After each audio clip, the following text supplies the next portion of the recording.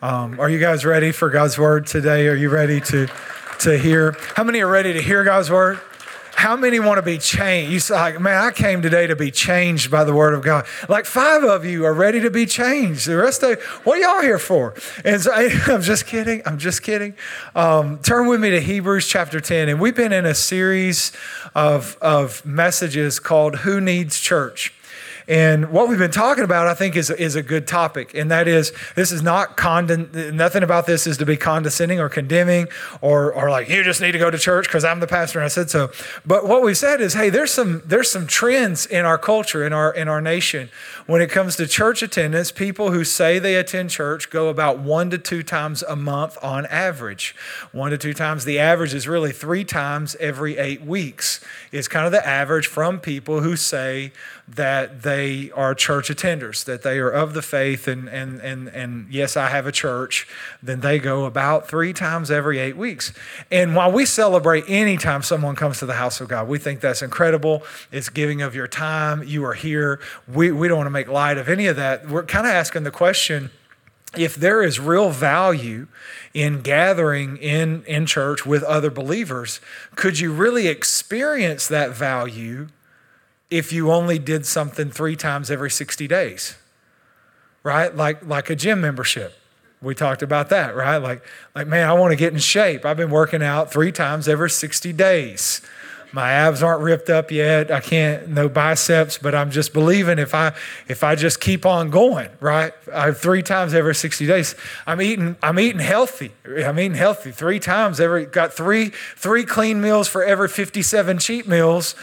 Then, man, I don't know why I'm not seeing the benefit yet, but I know if I just hold steady on the course, like surely.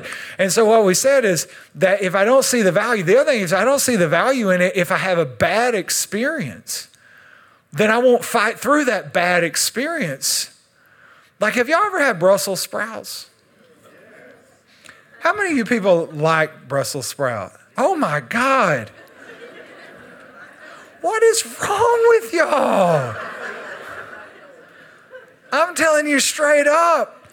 I had a Brussels sprout last year, and I'm totally telling you the truth. I had a Brussels sprout last year. I was meeting one of our elders for lunch, and he had gotten creative with the appetizer orderings at BJ's and ordered Brussels sprouts. And he said, I know you're eating healthy. I was trying to find us a healthy appetizer. Thanks, man. How about we eat a napkin? You know what I mean? It's like, anyways, so I'm like, okay. He's like, they're supposed to be really good. So I'm like, okay, I'm gonna try one. So I ate one. It was the same experience I'd had 3 years ago when I ate a Brussels sprout. It was like, my God, what has happened? My tongue is screaming at me. What are you doing? What are you doing? Like literally it went on strike. It actually packed its bags, jumped out on the table with a little picket sign, no more Brussels sprouts, no more Brussels sprouts. Like, this is the experience that I had. And what I know is because I see no value in Brussels sprouts. They're kind of like turnips. Who eats turnips? Okay, who eats turnips? Oh my, same people eat Brussels sprouts. I can tell you that right now. I can tell you when God made the turnip, he got it. He said to the Son and the Holy Spirit, y'all try this.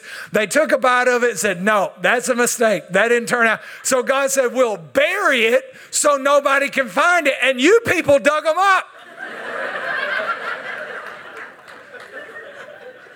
You dug them up. Turnips are only good if someone breaks into your house in the middle of the night because you can throw them at them. And if it hits them, it'll render them unconscious.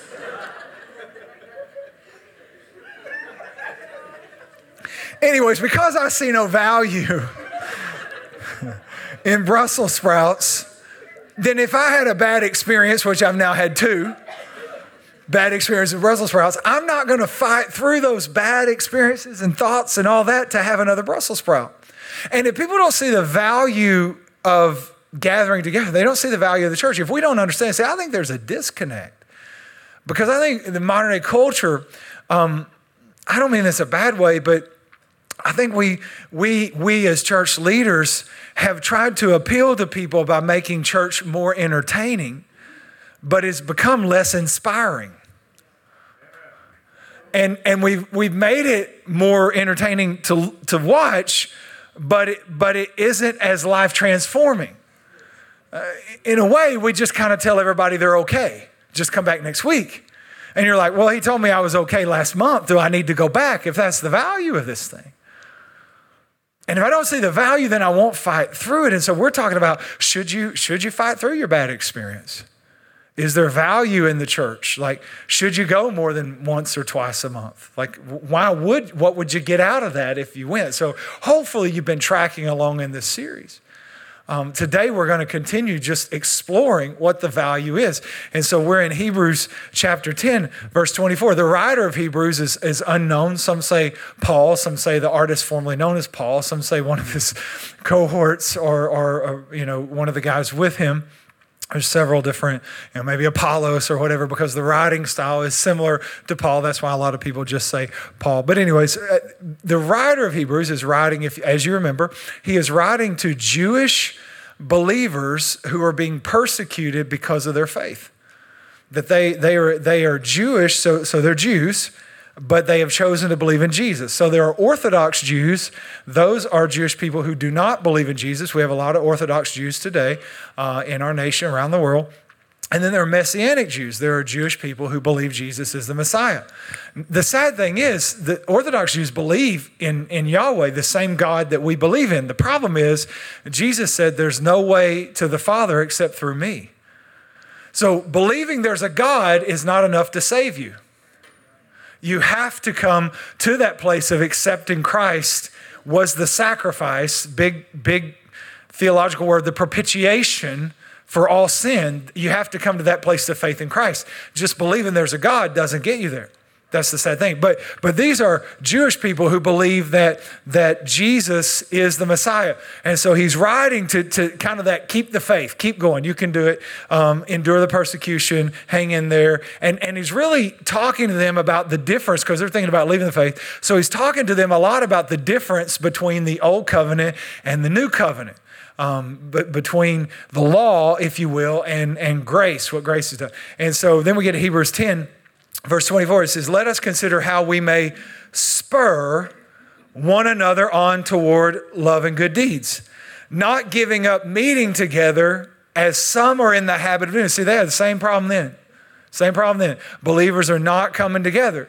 Is there value? Should they? Well, the writer of Hebrews is saying, hey, don't give up meeting together as some are in the habit of doing, but encourage one another all the more. Encourage one another all the more, especially as you see the day. That word is capitalized, the day. That is because he's pointing to the second coming of Christ or the return of Christ. And so he's saying, hey, as you start approaching Christ's return, you need to meet more, not less. And so he's telling them, you need to meet more. And here's why you need to meet more. Because you need people to help you reach your potential. Anyone who has reached their potential did not reach it by themselves. Ask Michael Jordan, right? Ask Kobe Bryant. Ask Tiger Woods. Anyone who has reached their potential did not reach it by themselves. And that's what the writer of Hebrews, look, you don't want to miss out on reaching your potential, and you don't want to wash out. You don't want to miss out, and you don't want to wash out. You don't want to fall behind. You don't want to end up short. You want to finish strong, and you want to reach your potential. And for that reason, you should gather together. He said, why? Why should you gather together? Because when you gather together, others can spur you on. Spur you on. I call this message the potential of your posse. The potential of your posse. Can we pray together? Father, thank you so much for your word, for your grace, for your love. In this moment, God, help us to hear the words from your Holy Spirit, the words that will bring truth and life, that will guide, direct, God, even convict if necessary, but God, those words that will be transforming for us as we apply them. Help us to hear them. Help us to apply them in Jesus' name. Amen. The potential of your posse. So I have some spurs here today. These are spurs. You never know what I'll have up here. I'm not a cowboy, as you may have guessed.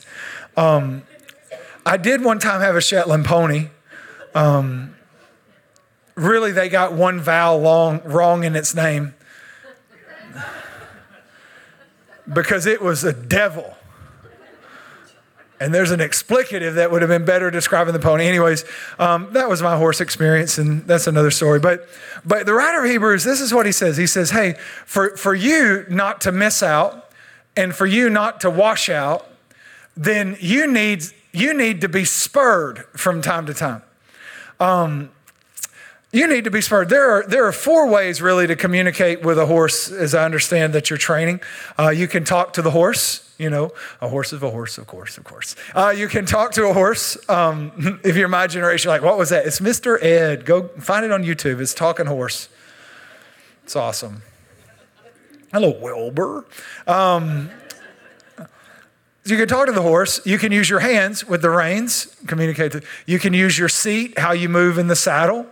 And then you can move the different parts. You can use the different parts of your legs. Those are natural. They call them natural training tools, or you can train it naturally that way, just by using voice commands, hand commands, seat commands. Got to watch how we do that. We'll be accused of dancing. And then we can use the different parts of our legs. But there's an unnatural training aid. There are also unnatural training aids, and spurs are one of those. Now, spurs are used to get a better response from the animal, to enforce, or if you will, to confirm and affirm the commands that are being given. There are times when a horse is not reaching its potential. Maybe it's not responding quick enough. Maybe it's not responding in the right ways. And when a horse is lagging behind its potential in training, the trainer most likely will use something like spurs, which can be pressed into the horse's side. If used correctly, they're not hurting the horse, but rather they are motivating the horse. They are agitating just enough to get the horse to pay attention to the command that you're giving the horse. Does that make sense? And so what they're saying is sometimes in training a horse, in fact, you don't actually use these if the horse is lazy. You don't actually use spurs, because then it teaches the horse to only respond to the command that comes from the spur. And so a lazy horse may never reach his potential, but for horses that are trying to reach their potential, the spurs can be a great training aid to reinforce the commands that are given, to cause the horse to reach a responsiveness and ultimately their potential in the training. The writer of Hebrews is writing, and he's saying, hey, I don't want you to miss out on all that God wants to do through you. I don't want you to wash out on God's plan or finishing strong. And so you're going to need someone to spur you on. Now, this is not a passive verb, if you will, spur. It's only used twice in the New Testament. One time we see here in Hebrews, the other time we see in the book of Acts 15. Paul and Barnabas are having a disagreement because they're going to set out on a trip. And Barnabas says, let's take John Mark with us. And Paul says, I'm not taking John Mark because last time he forsook us, like he cut bait, like he left us, deserted us. I'm not placing my life in his hands. And it says there arose a sharp, same word, disagreement. And so I want you to understand that the spurs are not just a passive suggestion. No. No, they're an agitation aimed at motivation. The writer of Hebrews then tells us that people are actually your spurs. You can spur one another on, and that you're someone else's spur. That we actually need people that agitate us.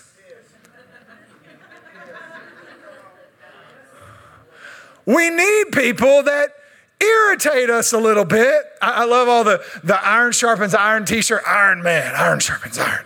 Do you know how iron sharpens iron?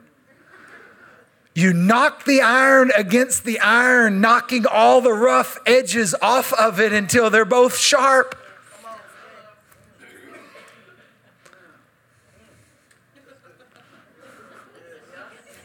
In other words, they irritate you into maturity.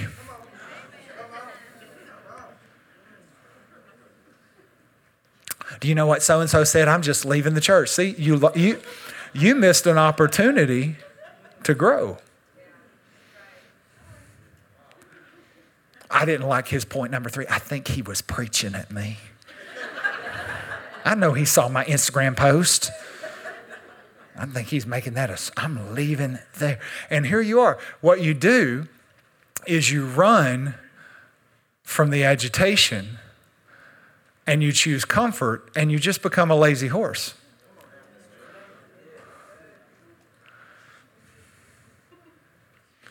Because God actually gives us people to, from time to time, put a little pressure in our side. From time to time, God uses people in our life group to say, hey, you know, the last 4 guys you met on Tinder didn't work out so well. I know you're in love. Again, this is the 4th time this month. I'm thinking you need to change the process by which you come into relationship, because swiping right's not working for you, honey. You need some people in your life group saying, hey, I hear you talking about your wife, but I'm going to tell you, I'd have slapped you too. I think you're being dumb. I do. I don't think you got that together. You need somebody. When you're sitting there saying, you know, it's been a hard week and I think I'm going to quit. You need somebody saying, well, what would you go back to? I thought you decided to follow Jesus. No turning back. No turning back. Weeping endures for a night. You've been weeping long enough. Stop feeling sorry for yourself. Get up and change the world. What the writer of Hebrews tells us is that we need people. If we're gonna reach our potential, we actually need people who will spur us on. No one ever reached their potential by themselves. We all have people. So then if we jump to Ephesians chapter 4, you can jump there to Ephesians 4. If not, it's on the screen. But in Ephesians 4, we see the types of people. Because there's kind of 2 categories of people that Paul is talking to the church. And he's saying you need both these categories of people to see God's plans and purposes to reach your potential. Now, here's the thing. God is the steward of his promise, but you are the steward of your potential. Anyone who does not reach their potential has but only one person to blame. God will watch over his word to perform it. He is the steward of his promise to you, but you are the steward of the potential that he has given you.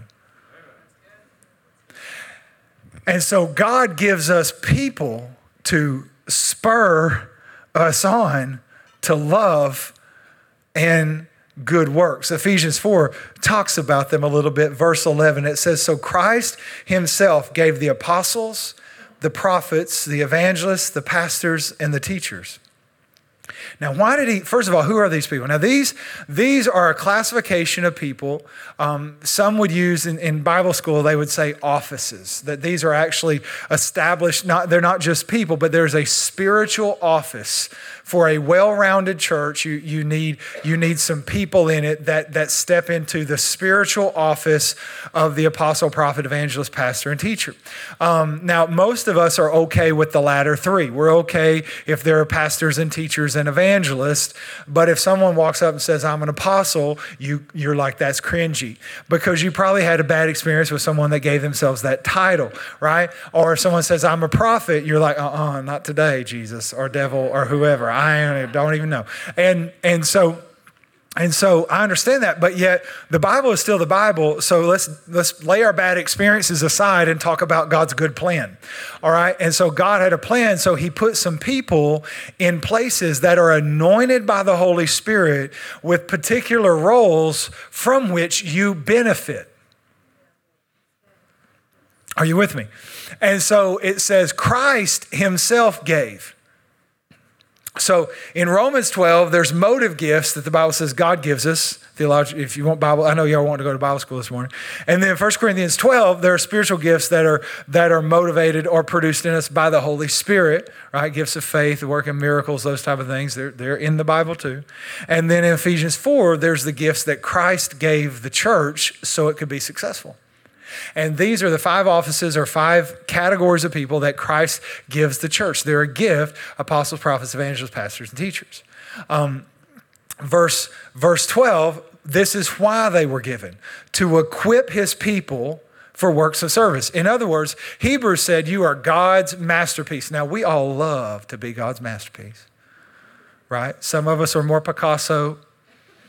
Some of us are Mona Lisa. Right?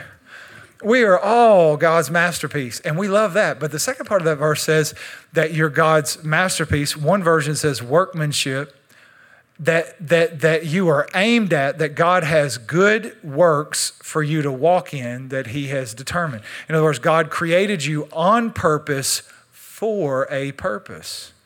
So it's not just enough to be pretty. God made you to do something. Right? I mean, you're all pretty. I can see you. You're the prettiest people I've seen today. Don't tell the other services. But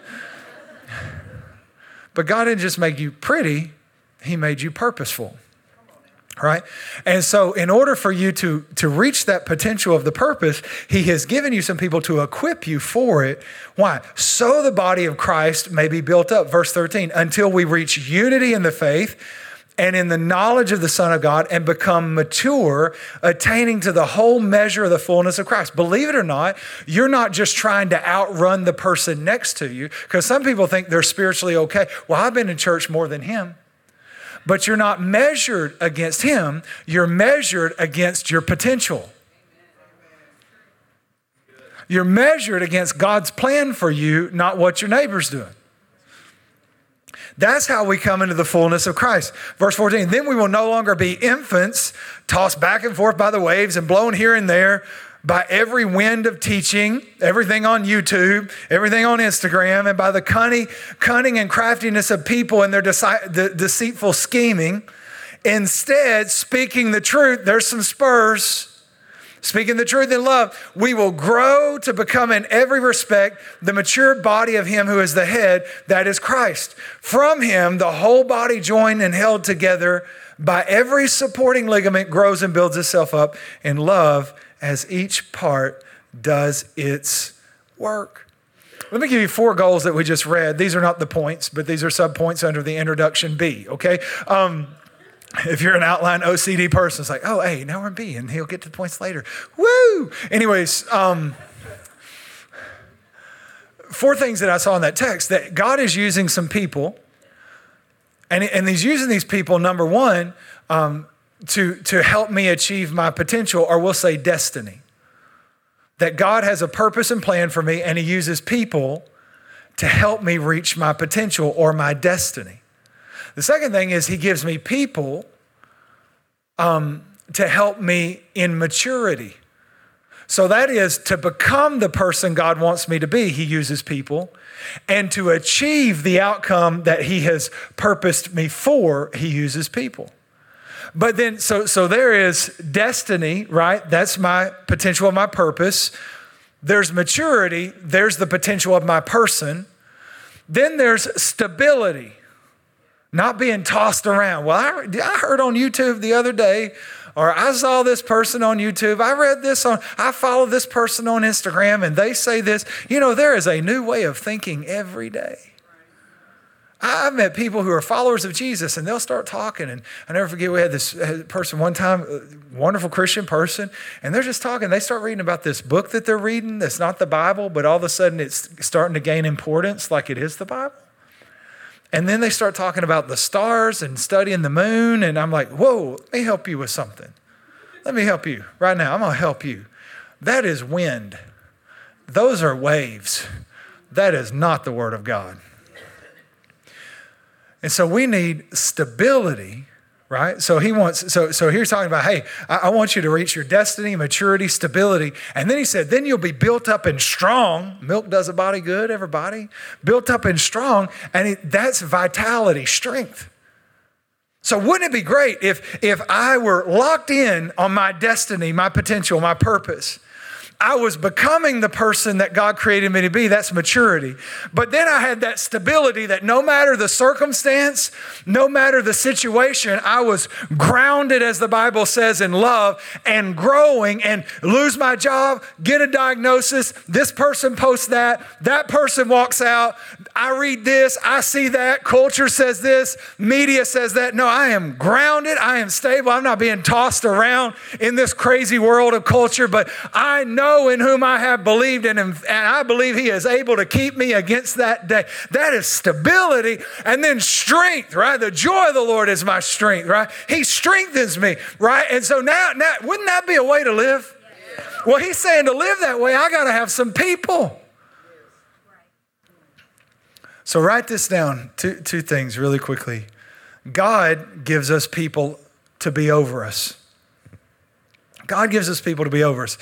Because this list of people we see in verse 11 that Jesus is giving you, this is actually what we would call spiritual authority. Yep, I used the word. Authority. Anybody else have authority issues? Be honest, you're in church, Jesus sees you. I see that hand. Oh, I see that hand. Bless you, Lord. I have authority issues. You can read my progress reports from, I remember, this one teacher said, I'm just not going to allow Marty to talk to me as though I'm his peer. That was my second grade teacher. I've got some authority issues. I don't have a problem with the rules I agree with. Anybody else feel that way? Like if I like the law, I think speed limits are good suggestions, depending on what kind of hurry I'm in. And what the conditions are of the road. Because if it's raining and nighttime, 60 miles an hour, that's probably a good idea. But if it's sun shining, there's not a lot of traffic, why should we relegate the speed and velocity at which we move through life? Just because somebody put a number on a sign, it's obviously safer. I was flying one time and they have all these rules when you fly. Like you got to put this bag there and you got to put that bag there. And sir, if that bag's not under the seat, it could hit you. I'm like, I guess that'd make me stupid then, wouldn't it? Like, why are you worried about a bag? What if it hits? What if it does? Is that really your problem here? We got to make a rule on this? I never forget, man, we're getting ready to land. And for me, being on an airplane is not a comfortable experience for me. Anyway, I'm an Amazon, and I swear anybody that designs an airplane is Oompa Loompa. And I'm serious. They're all going out there at Boeing. Oompa, loompa, doopin. Look how close we can get the seats together. They'll just take their legs off and put them overhead. And so when I sit down, the person that's in front of me seems to apparently love me because they always want to lay in my lap. And that's the first thing they do, crush my knees. Oh, and I'm like, I so hope you're comfortable right now. I can't breathe. I can't move. So I lean my seat back, just try to, where I can at least breathe, right? We're coming in for a landing, and you got to turn off all your stuff and put away all your stuff, and you got to pull your seat back up. So I pull my seat up, but it's, I missed by about an inch, right? Apparently. Now I can't see the seat. I'm so big. It's so small. It's just, at this point, it's a faith chair because you can't see it. It looks like I'm just hovering, right? And this flight attendant comes up and she starts bumping on the back. Excuse me, sir, excuse me. Got to recline your seat up.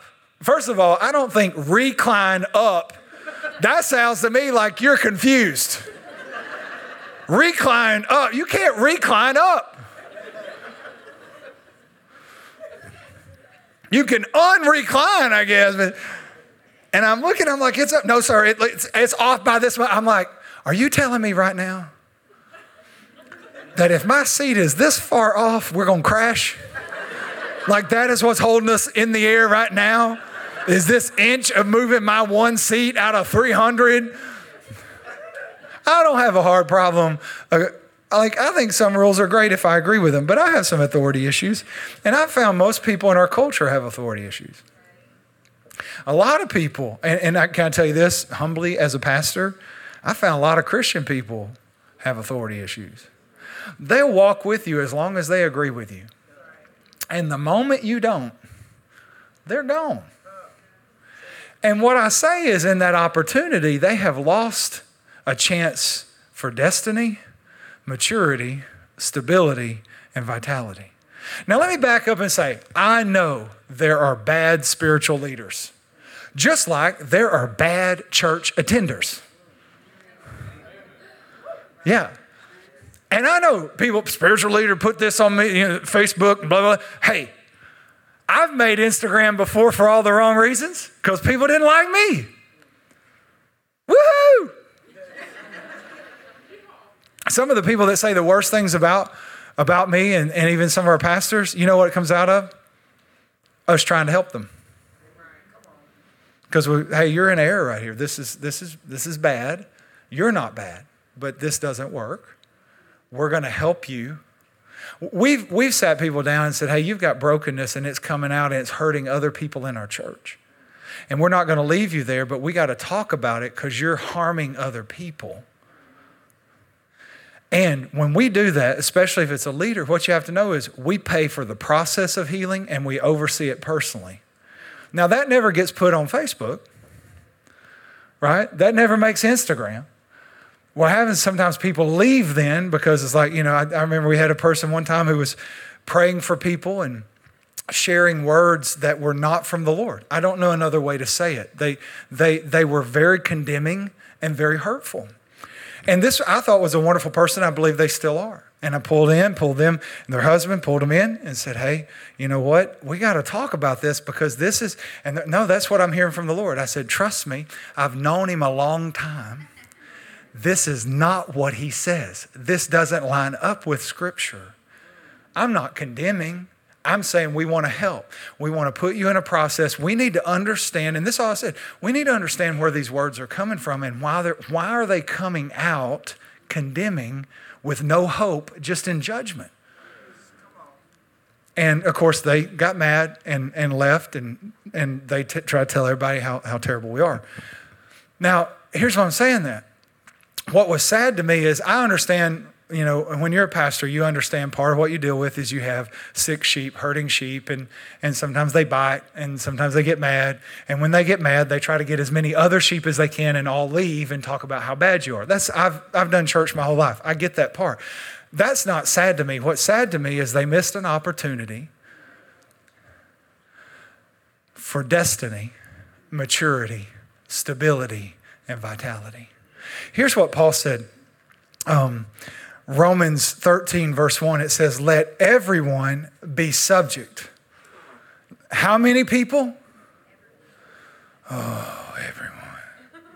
Let everyone be subject to the governing authorities. Look at this. For there is no authority except that which God has established.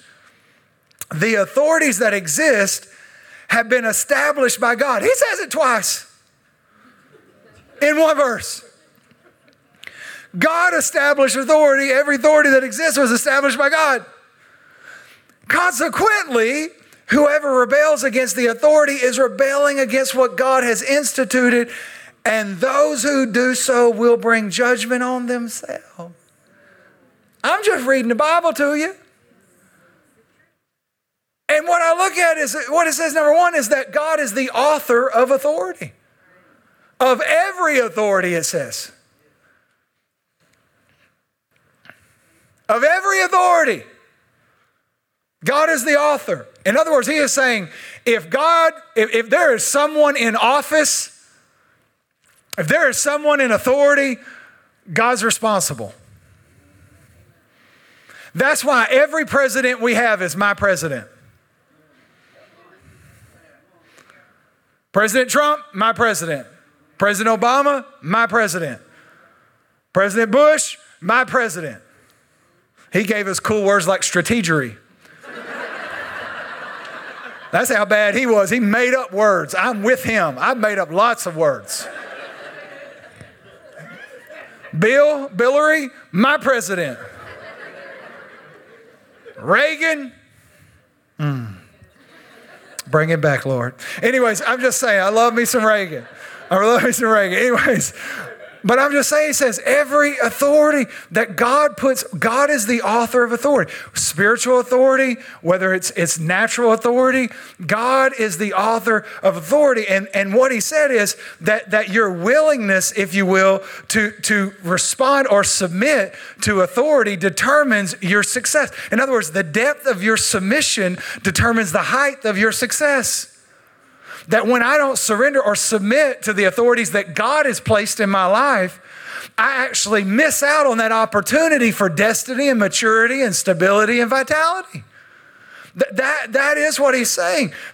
Adrian Rogers, who was, I think, 3 times the president of the Southern Baptist Convention, he has some cool quotes, but really smart guy. But this was one I liked. He said, we will never be over those things that God has sent or set under us until we learn to be under those things that God has placed over us. There is strength through surrender. Look at this. We will never be over those things that God has set under us until we learn to be under those things that God has placed over us. There is strength through surrender. And that's what Paul is saying is God's placed some people over you. He's saying that to the Romans. And he's saying that also to the Ephesians. He's like, hey, God's placed some people over you. Jesus gave, they're a gift. Jesus gave pastors and teachers, evangelists. He gave them to you for a reason, for a purpose. And then he says this to the Romans. He's like, but if you resist those authorities, you're resisting what God has for you. Let me say it this way. My response to the authority I can see reveals my reverence for the God I can't see. My response to the authority I can see reveals my reverence for the God I can't see. He gave us some people to spur us. And sometimes if a pastor has to sit down or a leader has to sit down and say, hey, we need to talk about this. I think we need to make an adjustment. There's something not quite right here. That's just a little spur to say, we want to see you reach your potential. It's never going to be done condescending or condemning, but we're saying, hey, we want you to reach your potential. Hebrews 13:17 says this, obey your spiritual leaders and do what they say. Their work is to watch over your souls, and they are accountable to God. Give them reason to do this with joy and not sorrow. Here's what that says. I'm going to be accountable to God for how I led you. Like sometimes I've had to tell church people, even when I wasn't the senior pastor and even when I wasn't on staff, I've had to tell people, you know what? It's not your job to get them. God will take care of it. See, I'm responsible for how I lead you. You're responsible for how well you're led. We'll both be judged accordingly. There's a greater judgment, I think, on leaders, but we will be judged on how well we lead. Now, if you're sitting there, well, it's easy for you to say, Pastor, because you're the senior pastor. You're the guy at the top. Oh, no. Not the guy at the top. I'm not. I'm the guy who planted the church, worked here for free for several years, and then created an eldership team and gave them the right to fire me. And made them my accountability on whether I'm doing my job. Now, I don't know. If you're a businessman, I want you to think about it from business terms. Would you take your money and all your effort and build a company and then give all the power to a group of men and say, if y'all want to fire me, I'll walk out with nothing? Because that's what I did. Because I worked for 2 pastors who didn't reach their potential because they weren't submitted to anyone. I've seen this. I've seen how it turns out when a pastor's not submitted, and I don't think that looks good. Right? See, I haven't always been the senior pastor. I've worked for other pastors. And I remember one time, the first time I was on full-time staff at a church with a pastor, and really, I don't say this disrespectfully. I don't mean to be.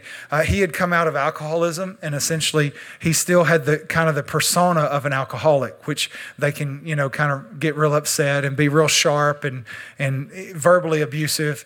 And so we didn't have staff meeting. We had staph infection, and that's the way it felt. And you just tried not to get killed.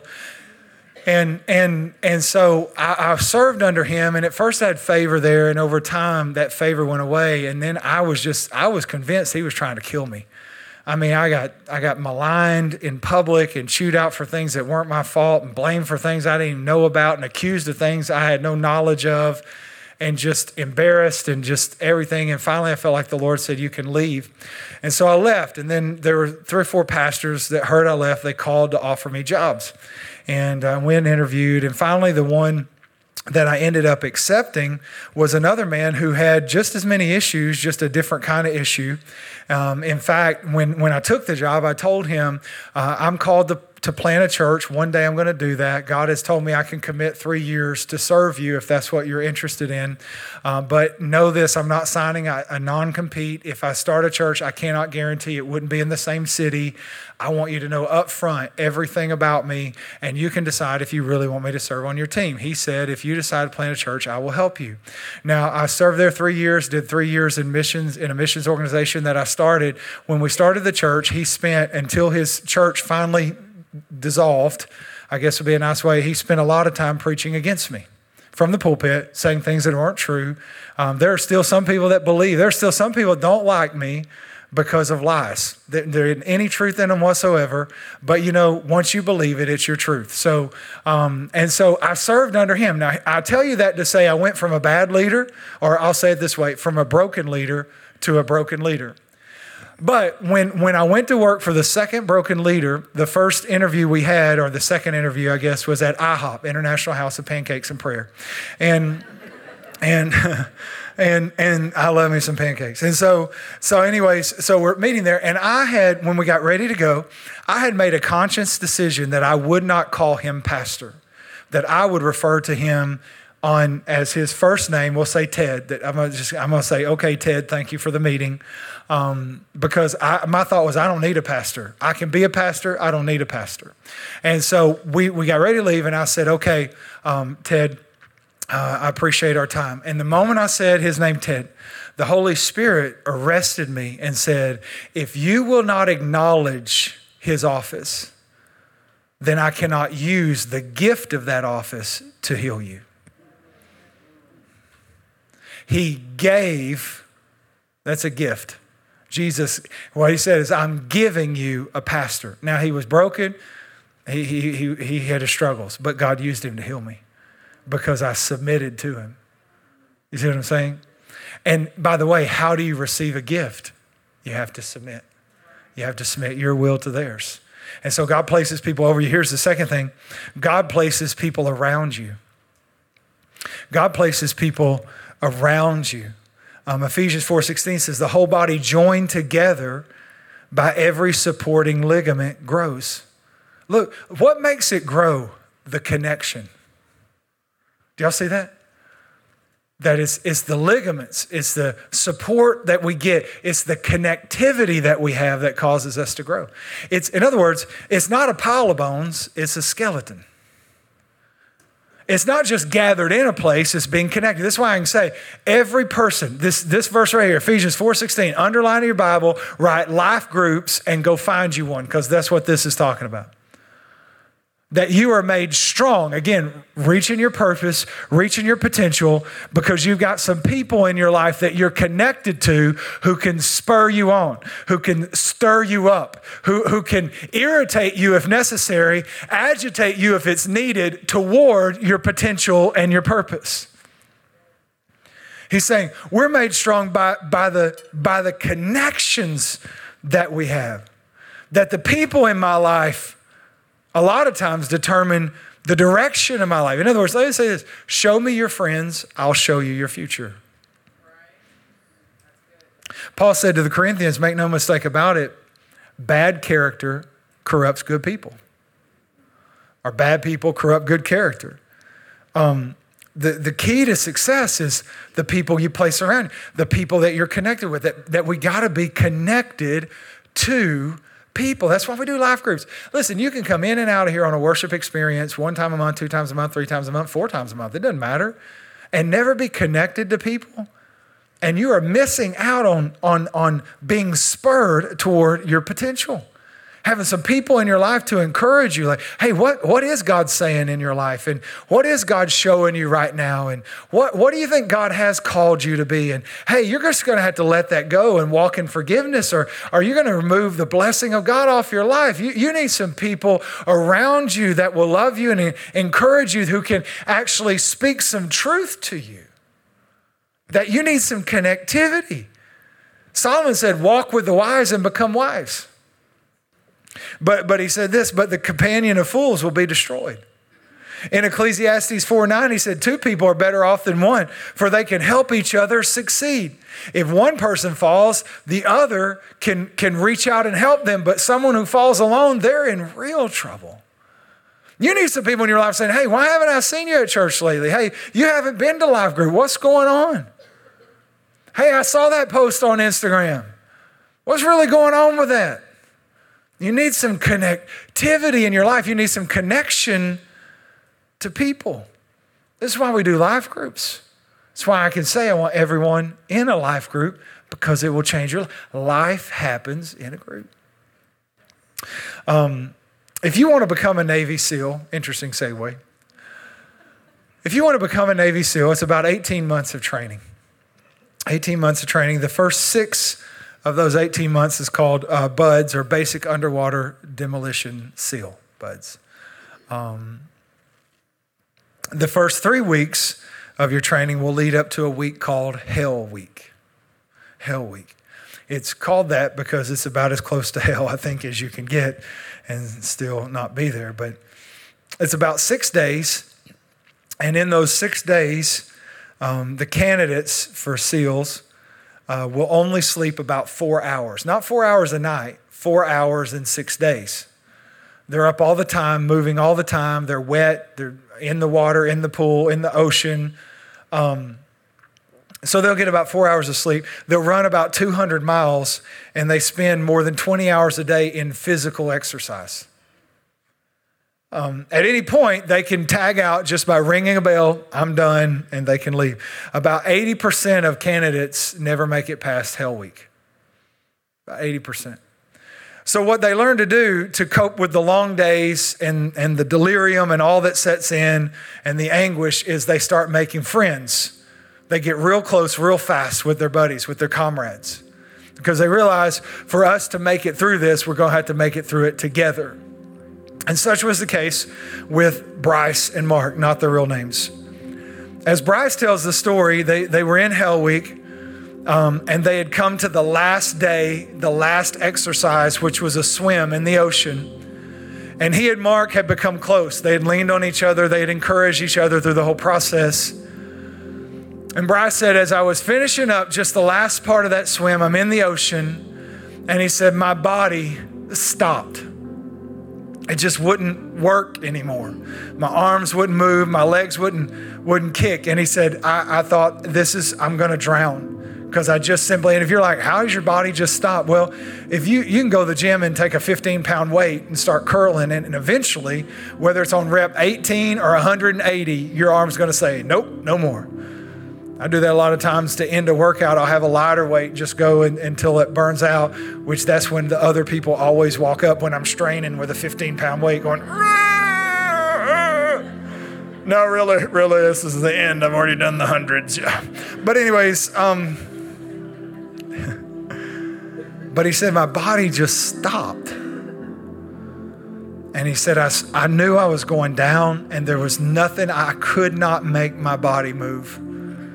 And he said, I looked on the shore, and Mark had just finished and turned around to see where I was at. And he said, I remember his eyes caught my eyes. And he said, in a moment, he realized the situation, and he stared at me and he said, go! And Bryce said, I don't know what happened, but my body came out of the water And he said, my arms started moving and my legs started moving, and I made it to shore and I finished, and he went on to become a SEAL. Now, what is that immaterial connection? That relationship that you can't really see, but yet we have a word for it. How does it affect your life? Well, if you ask Bryce, it could be the matter of life and death. It could be the matter of reaching your potential or falling short. That this immaterial, invisible thing somehow is material and can even be experienced, and it can be visible in a way that when you're going down and someone says, hey, I'm going to spur you a little bit to make sure you reach your potential. You can do it. Swim, go, forgive, repent, change. Find your purpose. Go back to God. Pray. Listen. Hey, I'm not giving up on you. That's that thing. That is spurring someone on to their potential. And I'm telling you, none of us make our potential by we need people to spur us on. We need relationships.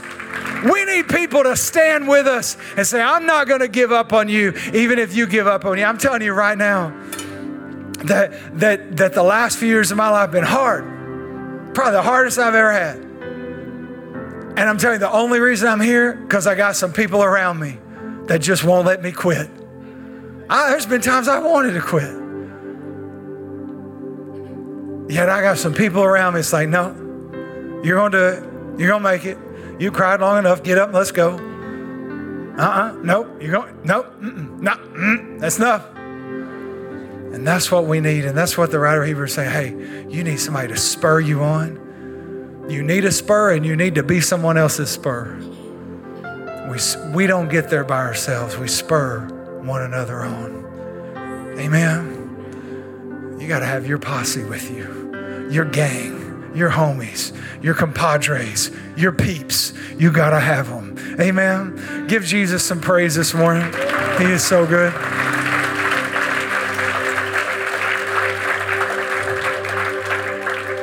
Why don't you stand with me?